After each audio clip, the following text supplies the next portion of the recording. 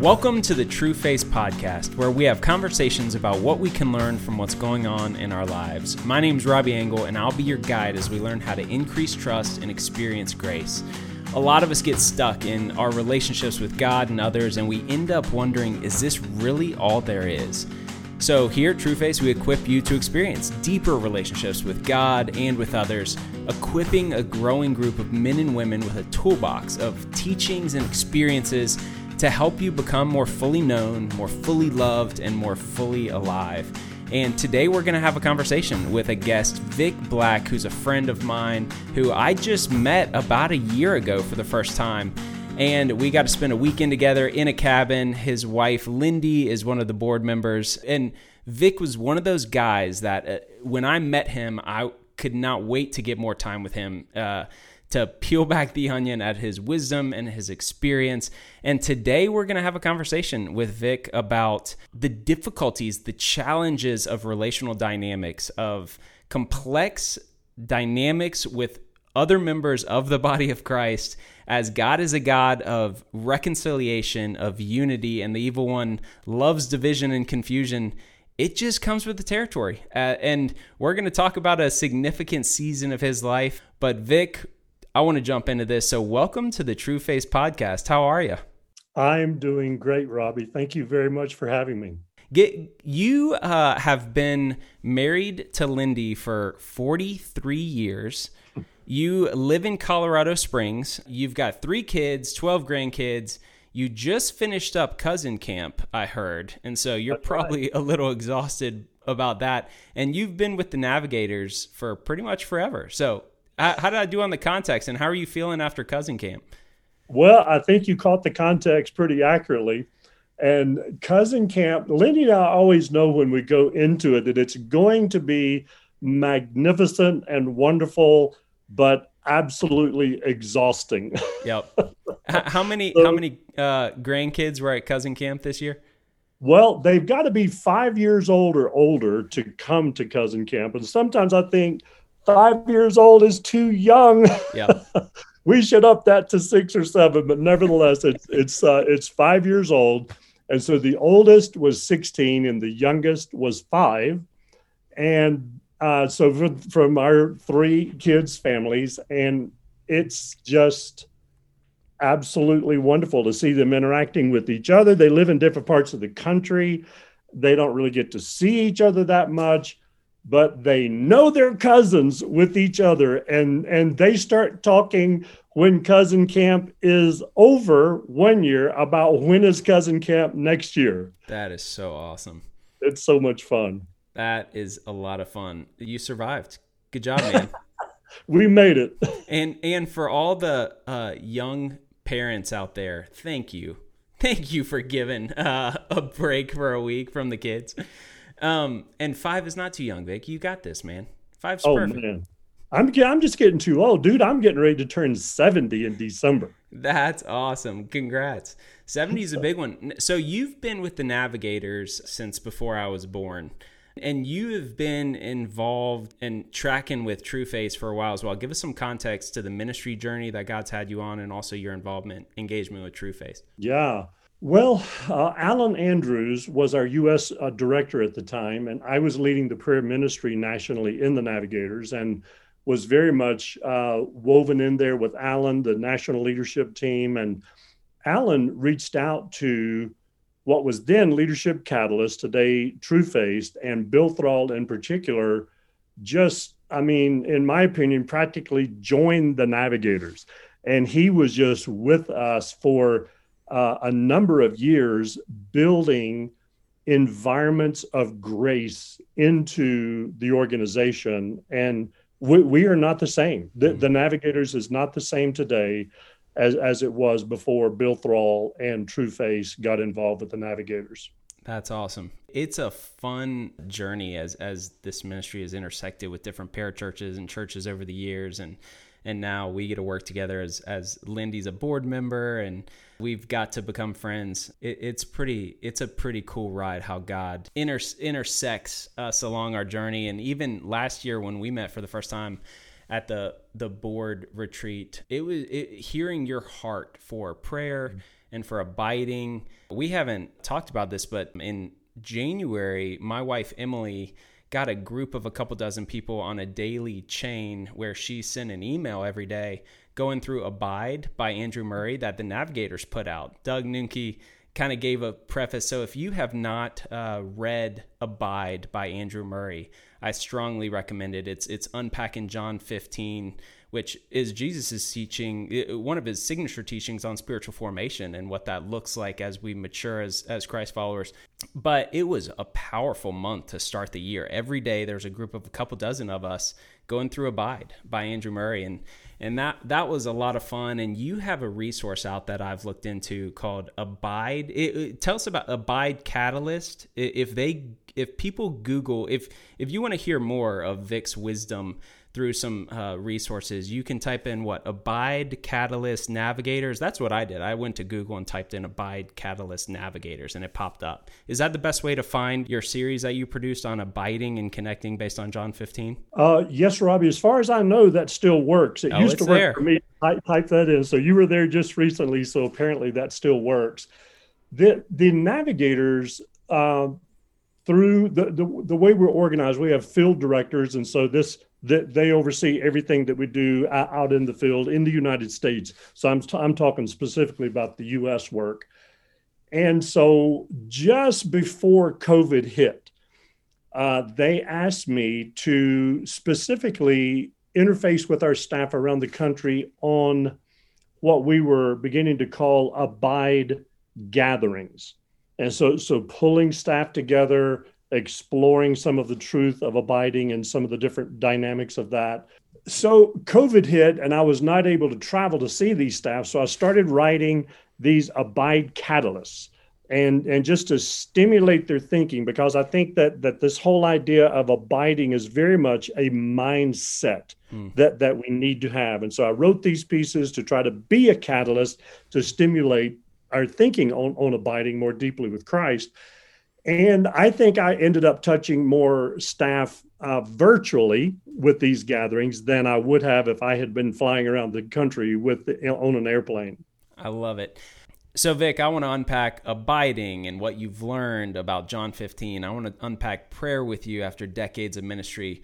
But today we were talking about the complexities that you've seen a lot of in ministry over the decades of dynamics of relationships, of forgiveness, repentance. And I think all of us have a universal struggle with complicated engagements with others, Christians, non-Christians, when there's hurt, when there's pain. How do we navigate it? What do we do? What's our issue? What's theirs? And we were talking, and I'd love for you to share what you've learned through your experiences in your life in this space of relationships over the past couple decades. In my limited understanding, and not that this is a comprehensive statement, but I've often thought of forgiveness as something that Jesus just brought down from heaven and inserted into our human experience here that is way beyond anything that we could ever accomplish or achieve in just a human realm.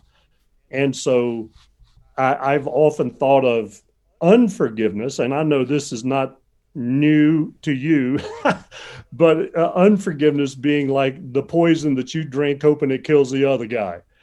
You know, and I've wrestled with those thoughts for years, but I learned a really significant lesson in the context of True Faith when the Navigators as an organization in leadership was learning environments of grace. And Bill Thrall was the major player from Leadership Catalyst then, True Faith today, who was walking us through that.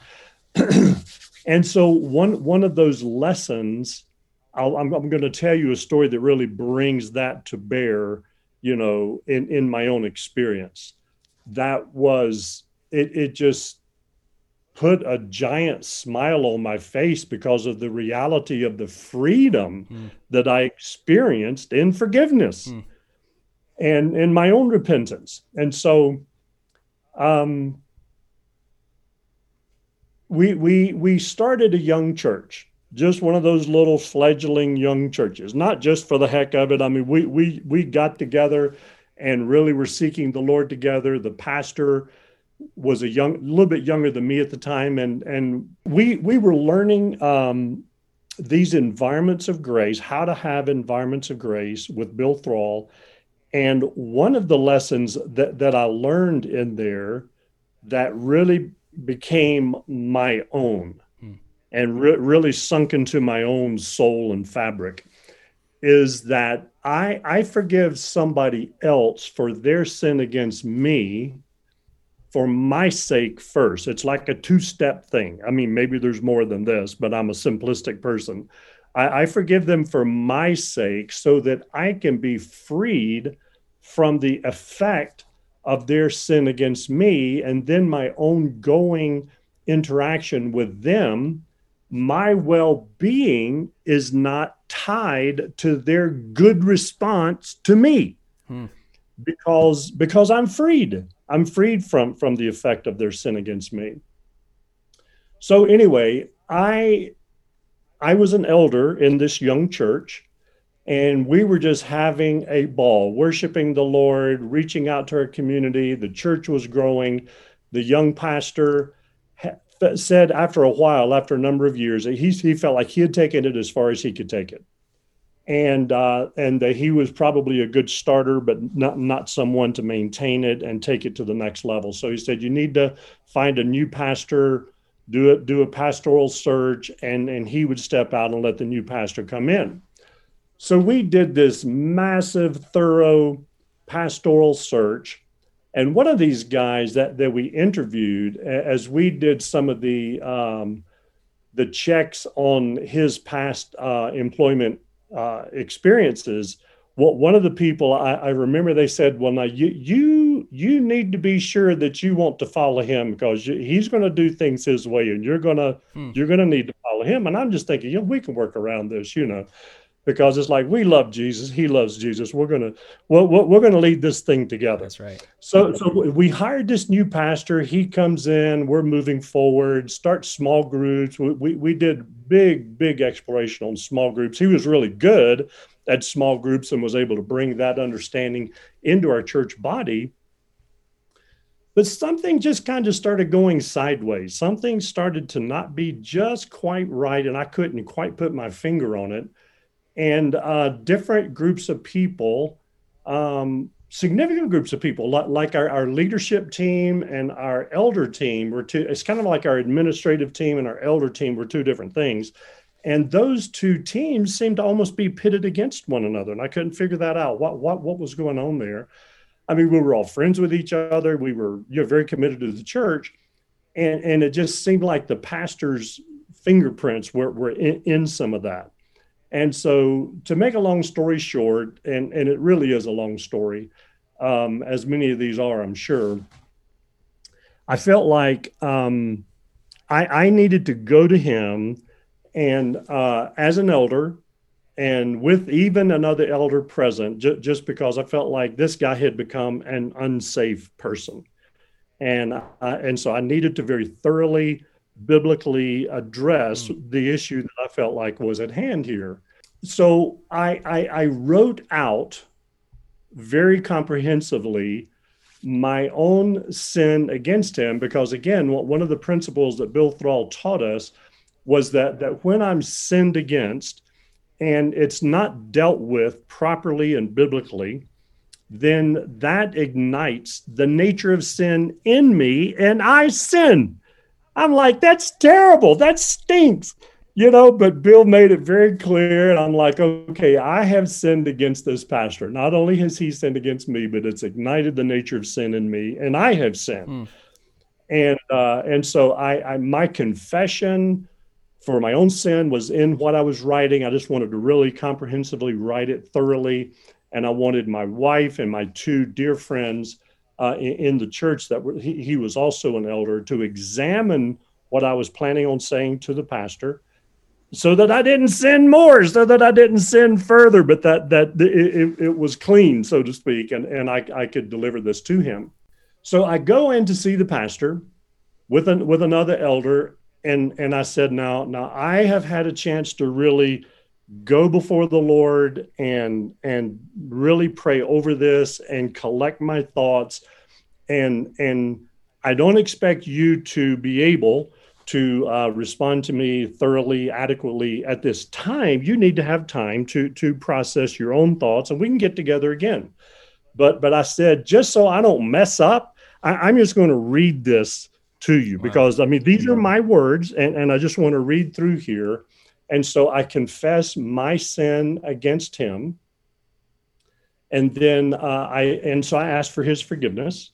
And I also expressed clearly how I felt like he had sinned against me and even sinned against the body in some of the things that he was doing. I felt like the church was at a point where it's not even the same church that we originally started. We need to basically end this church. And if you guys want to start another church, but I need to step out of it, my name needs to come off of the charter and all of those kinds of things. Very, very complicated situation. So I expressed myself. I mean, this is like probably 6 pages of typing. And so I expressed this to him point blank, and I even gave him a copy of that, just so he had it. He can put his thoughts together. And at the end of our time together, he said, "Well, I don't agree with much of what you said, but I forgive you." And then so that was the end of our conversation. And I just thought, well, that's fine. I mean, I've done what I felt like God gave me to do. And if he wants to address this further, he certainly can, and we can get back together. And so my wife was waiting for me in the car, Lindy, who you referred to, and so we're driving down the road. Of course, Lindy knows exactly what I was into there, and she wants to know what's going on and what happened and the whole 9 yards. And so as we're driving down the road, she began to ask me questions, and she said, "Well, how did he address?" How did he respond to, you asking him for forgiveness? And I said, well, he forgave me for my sin against him. And she said, well, that's great. She said, and I shared a little bit more. She said, do you mean to tell me that he did not ask for your forgiveness? And I'm just driving, and I've got a little bit of a smile on my face, actually. And I'm look at her, and I said, no, honey, he didn't. And so I'm driving, and she said, do you mean to tell me that he didn't even acknowledge your pain? And I'm driving, and my grin got a little bigger, and I said, no, honey, he didn't.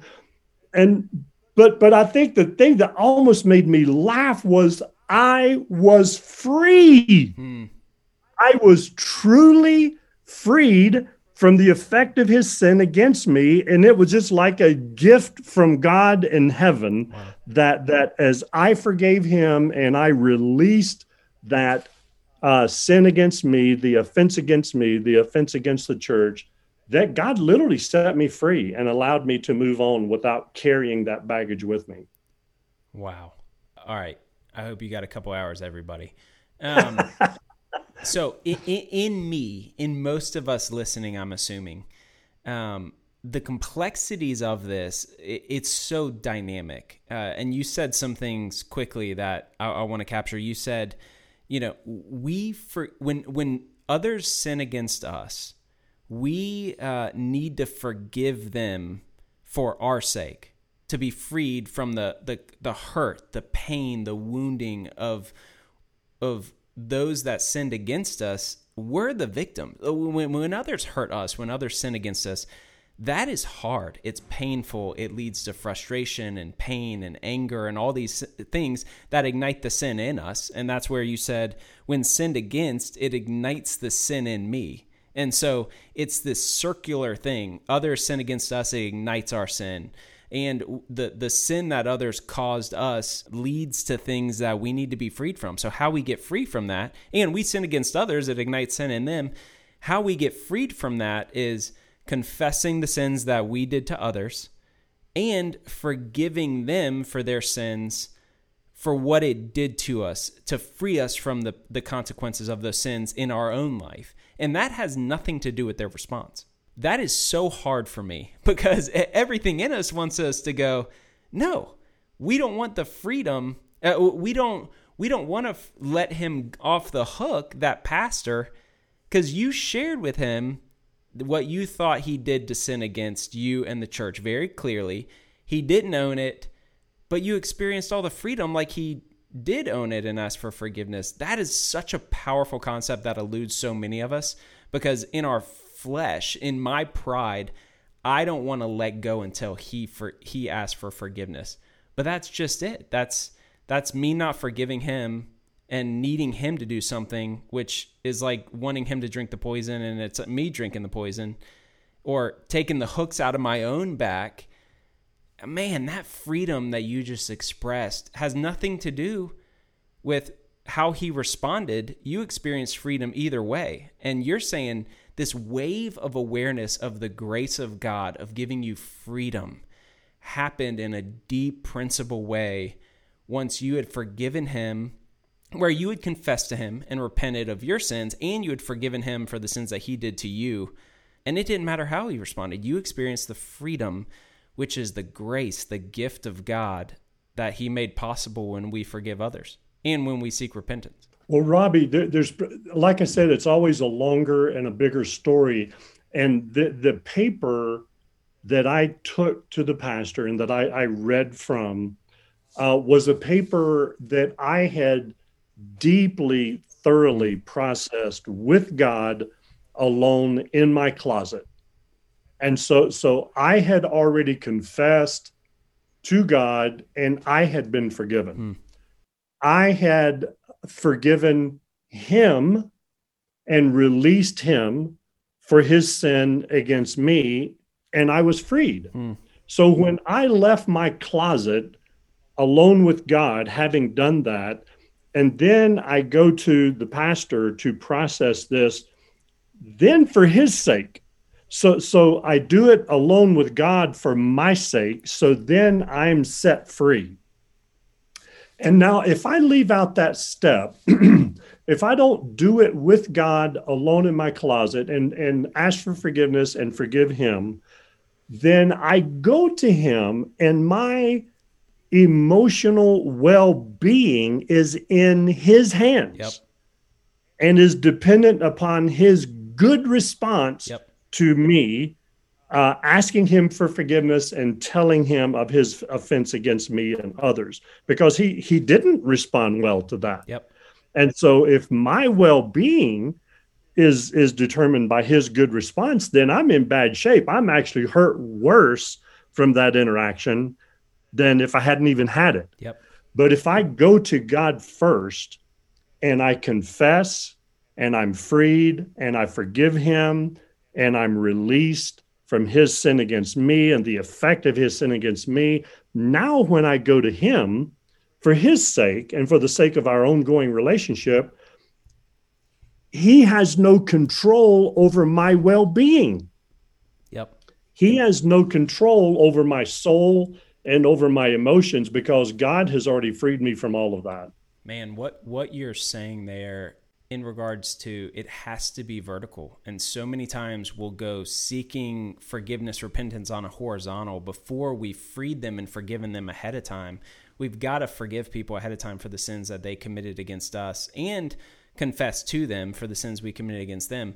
But that is a vertical thing primarily. And I think too many times in my life, I've bypassed or quickly moved through the vertical of, I forgive them and I'm going to go ask their repentance. But I haven't really forgiven them with God alone on my knees. And so I was waiting and I was affected by their response.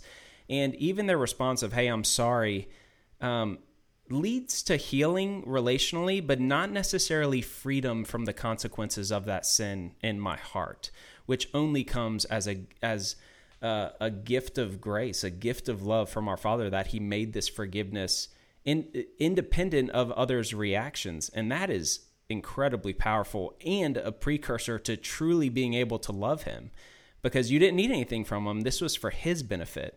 And tell us about that's another key component that I want to pick at, that once you had fully forgiven him, independent of his response, that sounds like it set you up to enter into that conversation with sincere love for him, and saying, "Hey, I love you, and therefore, as a brother, these are the ways that I feel like you've sinned against me and the church, not because I need you to do anything, but because I want you to be aware of that, because that's what we're supposed to do as the body." Is that right? Help me understand that. Yeah, I think you're absolutely right. Because again, if we're going to have an ongoing relationship, if that church in particular, was going to continue, and we were going to continue to rub elbows, so to speak, and be in leadership together, then we needed to have the kind of relationship that is absolutely reconciled. Yep. That it's that reconciliation that, like you said, this vertical that God brings down and inserts into our relationship. And so, but in this case, the church had unraveled to the extent that it began to fragment and really cease to exist, which is very sad. Yeah. And but if it had continued, then yes, we would need to maybe even have some help, some outside help for how do we relate more properly, more biblically together in leadership with a proper understanding of mutual respect, mutual love, and support, and leading together. And Christ is the head. You're not the head, and I'm not the head. Yep. But we're leading God's people together, and that's an awesome responsibility. I'm thinking of two different dynamics of relationships and pain and hurt that we're talking about. One has consequences for my own heart. When others sin against me, whether I truly forgive them on a vertical basis with God, independent of their reaction, the consequences of sin, when someone sins against me, when I sin against others, affect my life, my relationships, my freedom, my anger, my hurt. As other sin stokes that sin in me. To be free from the sin in me, I've got to forgive them individually on a vertical basis with God. For the sake of my freedom, the gift of grace and forgiveness allows me to experience the peace and the freedom that Jesus made possible. That's bucket A. Bucket B is, okay, so what does that look like in relationship on a horizontal level? And that sounds like it's dependent on them in some ways, and on me, because if we do the vertical, then we pursue horizontal reconciliation, which you did the best you could do. Phase one was you went on your knees before God and processed your own sin, sought forgiveness for your sins, and forgave him for his sins. Step B was, okay, now how do I steward this relationship and pursue reconciliation? So you confessed your sins to him as part of the horizontal reconciliation process, and you let him know of the sins, because the consequences of how he would then react would affect your relationship. And it did affect it, because it sounds like you did everything you could in love to help walk him towards reconciliation and forgiveness. He was not ready to go there for whatever reasons. He couldn't do it. He didn't go there. And the consequence of that was that you couldn't progress on a healthy level relationally, it sounds like. Yeah. You're right. And it's very, very sad that happened. I don't think that pleases God. I don't think that honors God when that's the way a reconciliation process ends. Yep. Because we essentially didn't have an ongoing relationship. Yep. We weren't together on a day-by-day, week-by-week, month-by-month basis in leadership in the church. And so we had transitioned out, and the church ceased to exist, and everybody kind of went their own way. Perhaps more could have been done, not to say that the church needed to stay together necessarily, but more could have been done for the sake of every person involved, that which would be very thorough and comprehensive. Yeah. And I think if people had come to me and said, you know what, I'm really experiencing a similar hurt to what you experienced, would you help me walk through that? And then I would help them walk through that two-step thing, like you said, the two-bucket process. Yep. My wife is so good at this, and in marriage, we encounter this kind of thing all the time. Okay. And so she is so marvelous at going to God for the wrong that I've done against her, or maybe just the frustration or however that might cook up inside of her. But then she has a conversation with the Lord after she has thoroughly addressed that with God, just between her and God. Her question to the Lord is, do I need to say anything to Vic about this? Because God might tell her at that point, it's like, no, this is just between you and me. Or he might say, yeah, you need to talk to Vic about this one. Yep. And God makes that very clear to her. And then she knows that if God says that's just between she and God, then it's dealt with. It's done. Yep. She can put it to bed, so to speak. But if it's something that she needs to say to me, then it's the ongoing relationship that something needs to change about the dynamic of the way we're relating to each other to better honor and respect each other and honor God in our marriage. And what I hear you saying is that the vertical is primary, and that gives us wisdom as to what love looks like for the horizontal. Sometimes it's a conversation, sometimes it's not. It's no, they don't. They don't need me to say anything. God is not inviting me to say anything to them in love. This was for me, and I've experienced the freedom of forgiveness, independent of needing to have a follow up with them. That's significant because this is such, relational division is pretty central and core to the evil one's plan, division, disunity, and to our Father's plan of unity, reconciliation among believers. And therefore, this is incredibly complicated and dynamic, and each situation is unique. And man, what I'm convicted with in this is that anytime there's division with me and someone else, sin where I've been sinned against or when I've sinned against them, I've got to spend the time to prioritize how to do that in love, which always starts vertical and then moves, and what that then looks like horizontally in love for the other person. Once I've freed them from the sins that they've done to me through forgiveness on a vertical basis and forgiving them for what they did to me, that takes time. And that order you can't bypass, which I've done way too much. I've way too quickly gone, okay, I'm supposed to go forgive and then do this. And it gets funky and it gets messy, and I'm not experiencing the freedom and the peace that you articulated in the car of going, man, I get it. I felt it.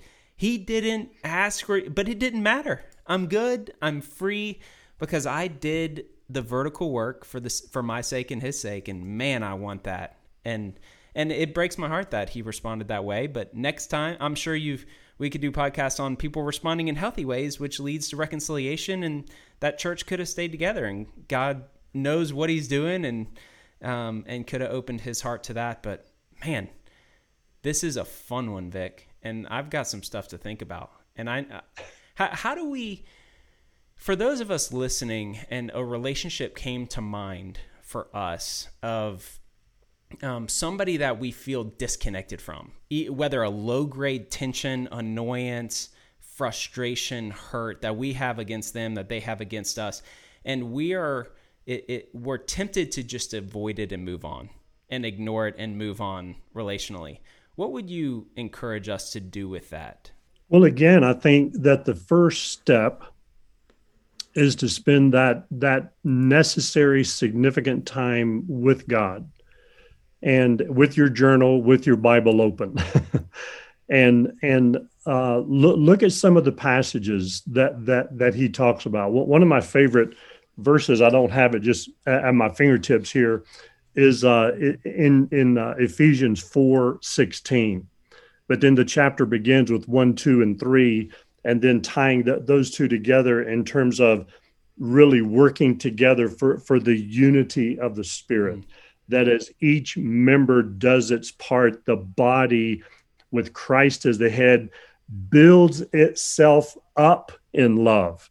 And it's remarkable what God's design is. If I keep even those low grade offenses, and I kind of nurse them all over to the side, and that's often what I talk about. If you ask me, well, how am I doing? If I'm saying the same hurt and offense over and over again, then I need you to say something to me like, the last 3 times we've talked, you've kind of replayed that same tape over and over again. I was talking to a dear friend who is actually a counselor for Lindy and I one time, and when a husband typically talks to a counselor, it's about the wife. When the wife talks to a counselor, it's often about the husband. And so I had begun my conversation with her, and so she's a great, great, godly woman.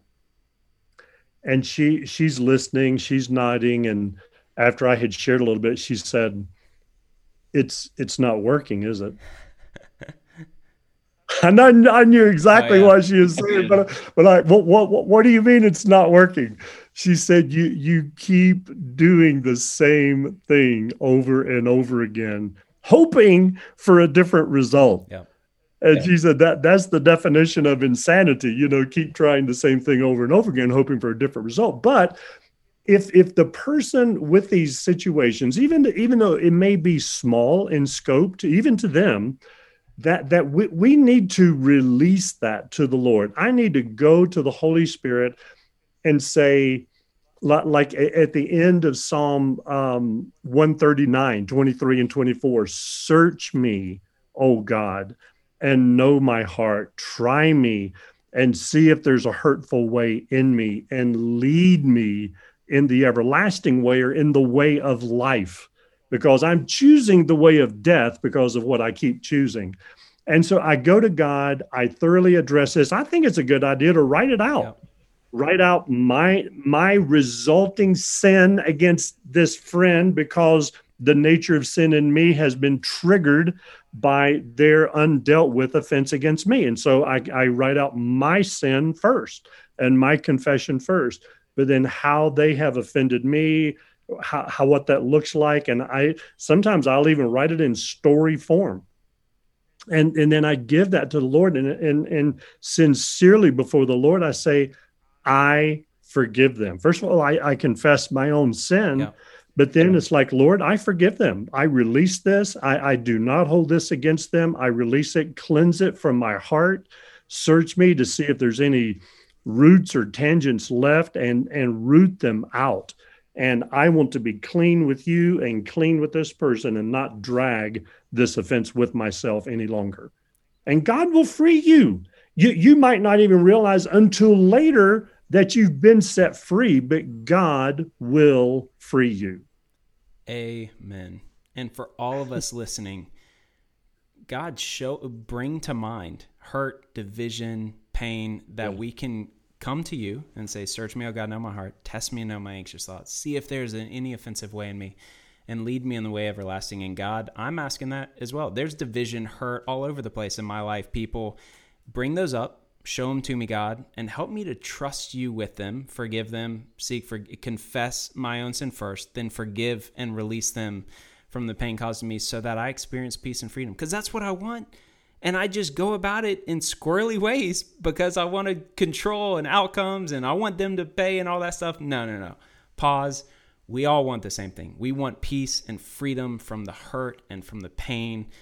Our Father wants that. He wants unity. He wants reconciliation. And that is an incredible gift, an opportunity that all of us have as he brings relationships to mind after listening to this podcast in the next week or two or month, that we would be more prone to bring that vertical to him and experience the peace that he wants to give us as our loving Father.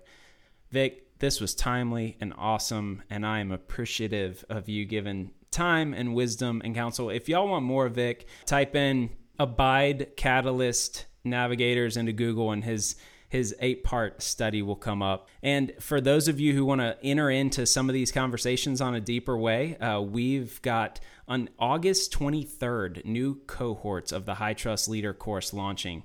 It's an intensive offering by TrueFace. It's a 16-week course that provides a solid biblical foundation of understanding grace, and we tackle forgiveness and repentance in that. And you can sign up for those now at trueface.org/HTLC. Vic, thanks for joining the podcast. Our goal is to help anyone out there listening to this to apply grace into your everyday life, and this conversation was right on point for that. So Vic, thank you. Everybody listening, feel free to share this. not to the person that's hurt you. That would be rude. Do the vertical work first. But this is for you. So share it, like it, subscribe, and thanks for being a part of the True Faith Tribe. Thanks, y'all.